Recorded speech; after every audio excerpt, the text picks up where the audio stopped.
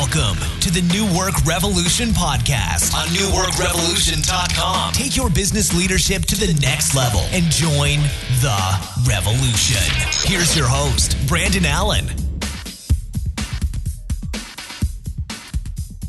All right, I want to welcome everyone to the New Work Revolution podcast. This is your host, Brandon Allen, and today's topic is gutless leadership. Leadership that is devoid of any kind of a spine or courage. Leaders who don't lead is really what that's all about. Gutless leadership is about leaders who have a title of leadership, but don't actually exercise any form of leadership. So today, I want to talk with you about 7 habits. I promise I didn't steal this from my good friend, Stephen Covey, but 7 habits of courageous leaders. And I have a lot of experience with this on both sides. I have been the penultimate poster child for gutless leadership, and I have been gutless in my approach with my team in all the different ways that we're going to talk about today. And for those of you who know me, you've heard my story. You've heard my management leadership stories. You're familiar with that. For those of you who may be newer to the show, you will be hearing some of these things for the first time. But gutless leadership, this has come up because I see a lot of situations where leaders are not acting in a position of power. And when we don't come from a position of power, and when I say position of power, I don't mean holding your authority over someone's head and trying to control that person, but I mean just standing for what is right and standing in that power and being a powerful leader in your conversations, in your actions, in your words, in your organization. And when you don't do this, ultimately people will not follow your leadership and they won't respect your authority. And in leadership, if we don't have those things, we're not taking people to where we want them to go. In fact, they're not sure you can get there if those things are lacking. So let's talk about the first habit of leadership. And I call this the mom and pop scenario. It's this. Leaders need to back their leaders. So many of the leaders that I coach have other leaders that they work with and that does the ground level work of the vision that they set out. What I see a lot of times is kind of the mom and dad scenario of leadership where one of them, maybe the business owner, is the good cop and the manager's the bad cop, or the manager's the good cop, but the owner's the good cop, or whatever it is. And the employees start to realize that they can play off of one another. Now, if you're the owner of a business and someone comes to you and complains about your manager, the first question I always have is, well, did you go to them with this? No. Okay. Before you say another word, go talk to them about this situation and resolve it. I'm going to follow. When do you think you can have that conversation with them? Now, what I'm doing here is I'm creating accountability, because far too often we ask someone to talk to the person who violated them in whatever way. And then they say, okay, I'll go talk to them. And what they do is they never talk to the person. So I want to create some accountability there. I want them to go and talk to the other person and resolve the situation. I want to set a timeline for when that happens. Then I say, look, I'm going to follow up with you and make sure you had the conversation. I don't need to get into the nitty gritties of the conversation, but I want to make sure you had it. And I want to support my leaders in that way.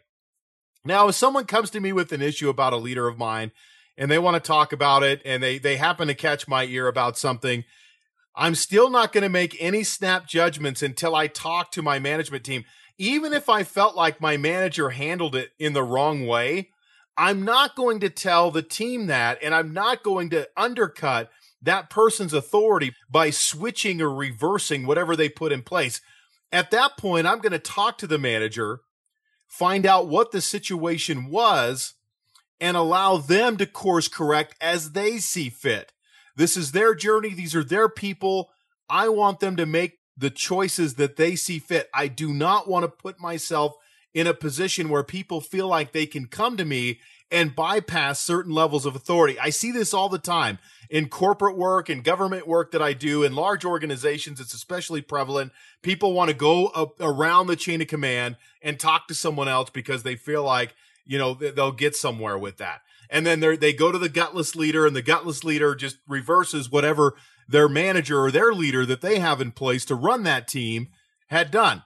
And that's so disastrous to morale in a number of different ways. It's so painful. So if you're a leader who has other leaders, you've got to back those leaders, back them. That doesn't mean you agree with everything they do or say, but you're going to be savvy in how you handle those situations. The second thing is to own your vision. When you set a mission, vision, and values, you've got to stand behind those 100%, and you've got to articulate those things, and you've got to act like you're invested in that big picture vision. If I ask you what your mission is and you can't tell me what it is, boy, it's not really that inspiring of a mission, in my opinion, because you're not spending any time understanding that. If I stop you and I ask you what your values are as a leader and you don't understand or don't know what those values are, you're not invested at a high enough level in those values, which means you're not taking the time to invest in those, or you don't value the values that you talked about. So you've got to figure out what that is, but you've got to own your values. The third thing is having tough conversations. This is probably the number one area that leaders violate, because leaders want to be nice people. They want to be liked. They want people to like them. But at some point as a leader, you have to realize people aren't going to like me. Now, look, you can go too far, Donald Trump, but you've got to also understand that I'm not here to be liked. I'm here to serve and make sure that you do your best work for the organization, for our customers. I'm here to make sure that you do your best work for yourself, and I'm here to hold you accountable to do that. Sometimes that means you're going to think I'm a jerk. Sometimes I'm going to be an a-hole in that process, but I stand behind the fact that I'm going to lead you, and I'm going to lead you well. And sometimes that means we're going to have a conversation that you don't like. We're going to have a conversation that you don't enjoy. Again, I don't want to ruin you with these conversations, but I do want it to sting enough that you feel like a change needs to be made and you show up differently as a result of that conversation. And we can only do that if we have tough conversations. The fourth thing a leader can do is walk the talk. How many times do we see gutless leaders who say, hey, go into that foxhole, or hey, do as I say, not as I do? They're the leaders who send people off to get killed while they sit around and just don't do anything courageous themselves because they're too gutless to get in the trenches and have real conversations. Now, it sounds like I'm talking about war. It may sound like I'm talking about the government. I'm kind of using that as an analogy, but I'm not just talking about that. There are days in our work life where we can see leaders send people off to their own quote unquote death because we're too gutless to get in there and stand in the fire and help resolve a difficult situation. So if you're a leader and you're doing the do as I say, not as I do type of leadership, just remember that you can do that, but your team has no respect for you because you're not the kind of person who will have the tough conversations and dive in and do the things necessary to help the team win. And if you're that kind of leader, you're a gutless leader and you're doing damage to your team and your team knows it and they don't respect you for it. So the fifth thing is to engage in powerful conversations. So I want to engage in powerful conversations all the time with people. This means that I'm engaging my team in their personal goals, their own development, things that I can support them with, things that they may say that are confusing that I want clarity on, ways that I can challenge their way of thinking. I always want to be having powerful conversations, but a gutless leader shirks powerful conversations. They take the easy road, they engage in gossip, and they do things that are destructive to the organization with their words. So as a leader, if I want to be a powerful and courageous leader, I want to be someone who's going to engage people in powerful conversations. So the last couple are really tough for leaders. The sixth thing is to admit when you're wrong. Boy, how hard is this, right? We know we screw up as leaders, and it's like, we're just like, oh, I'm sorry. I'm sorry. I didn't mean to, or whatever it is, right? But we have to take responsibility for our actions. Now, sometimes people take responsibility in a really weird way. Like I love when someone drinks too much and gets behind the wheel and they say, I'm really sorry I made this mistake. The problem with saying that I made a mistake when you made a choice is because you're now abdicating responsibility for the choice. A mistake is dropping a glass and breaking it. Not a mistake is getting behind the wheel when you're not sober enough to drive and driving your car.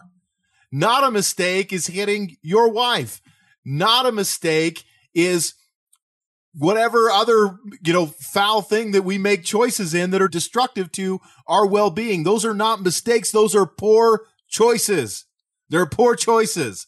If you talk to an employee in a way that does not engage them at a high level, in fact, it's destructive and demeaning and disrespectful, it's not a mistake. It's a bad choice. So take ownership for it and say, my choices were not good.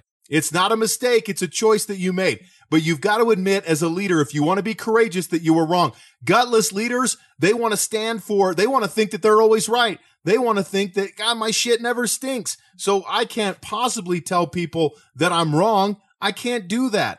I don't want to admit when I did something wrong. The thing is that your employee and your team, your employees and team, they know when you made a mistake. They know it. They know you made a mistake. They can see it. They recognize it. They know that you have screwed up. They know you've made a bad choice, whatever it is, they know.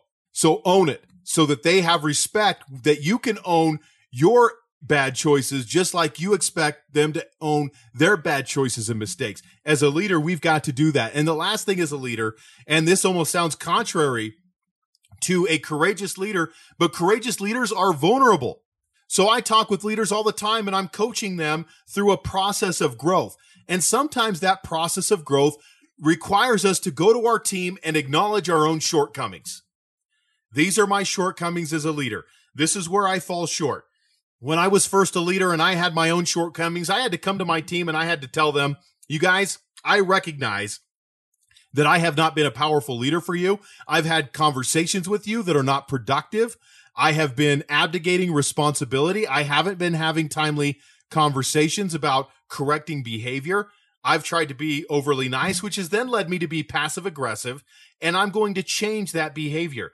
Now, why I called that out is, number one, I want to let people know that I recognize my own shortcomings, because a lot of times we see leaders who just seem oblivious to their own shortcomings, don't they? You look at politicians today and you think, are you oblivious to your shortcomings? Do you recognize those? Or are you just so married to your self-image and whatever positive self-image that you think you have, that you're just going to own that, not have any sort of vulnerability or ownership of any shortcomings that you may have as a leader? But as leaders, we've got to be able to admit our shortcomings. By doing this, it allows other people to admit their shortcomings. And when we can do that powerfully, we can take chances, we can make mistakes, and we know that other people aren't going to kill us for it, because they're going to give the grace that we want to get when we screw up, when we make bad choices. So being vulnerable about our shortcomings is powerful, because when I'm vulnerable, now I can grow. And when I grow through vulnerability, now my team sees that. Now they feel like they can grow through vulnerability. But if we don't do that together, then it becomes very challenging to really be a powerful leader. It's not courageous. A gutless leader wants to act like they don't have any shortcomings. A gutless leader, they're going to want to act like they're perfect, like they never make any mistakes, like nothing, they don't have any shortcomings in the world. And the problem is everyone knows that they do. They just want to see if that person is courageous enough to take ownership of that. So think about these 7 areas of leadership. Ask yourself, am I being courageous? Am I being gutless? And listen, we all have times where we're gutless in certain areas. My hope is that you're not gutless in every area, but unfortunately there are leaders like that too. But hey, if that's you, this is your invitation to change that and to create more powerful outcomes for your people and for your business going forward into the new year. So I want to thank everyone again for listening. If you have any questions, concerns, or thoughts on the show, hit us up at newworkrevolution.com. You can hit me up on Twitter at B160Allen. Again, I want to thank you for listening, and we'll talk to you again next week. Thanks for listening to the New Work Revolution podcast on newworkrevolution.com. Until next time, take your business leadership to the next level and join the revolution.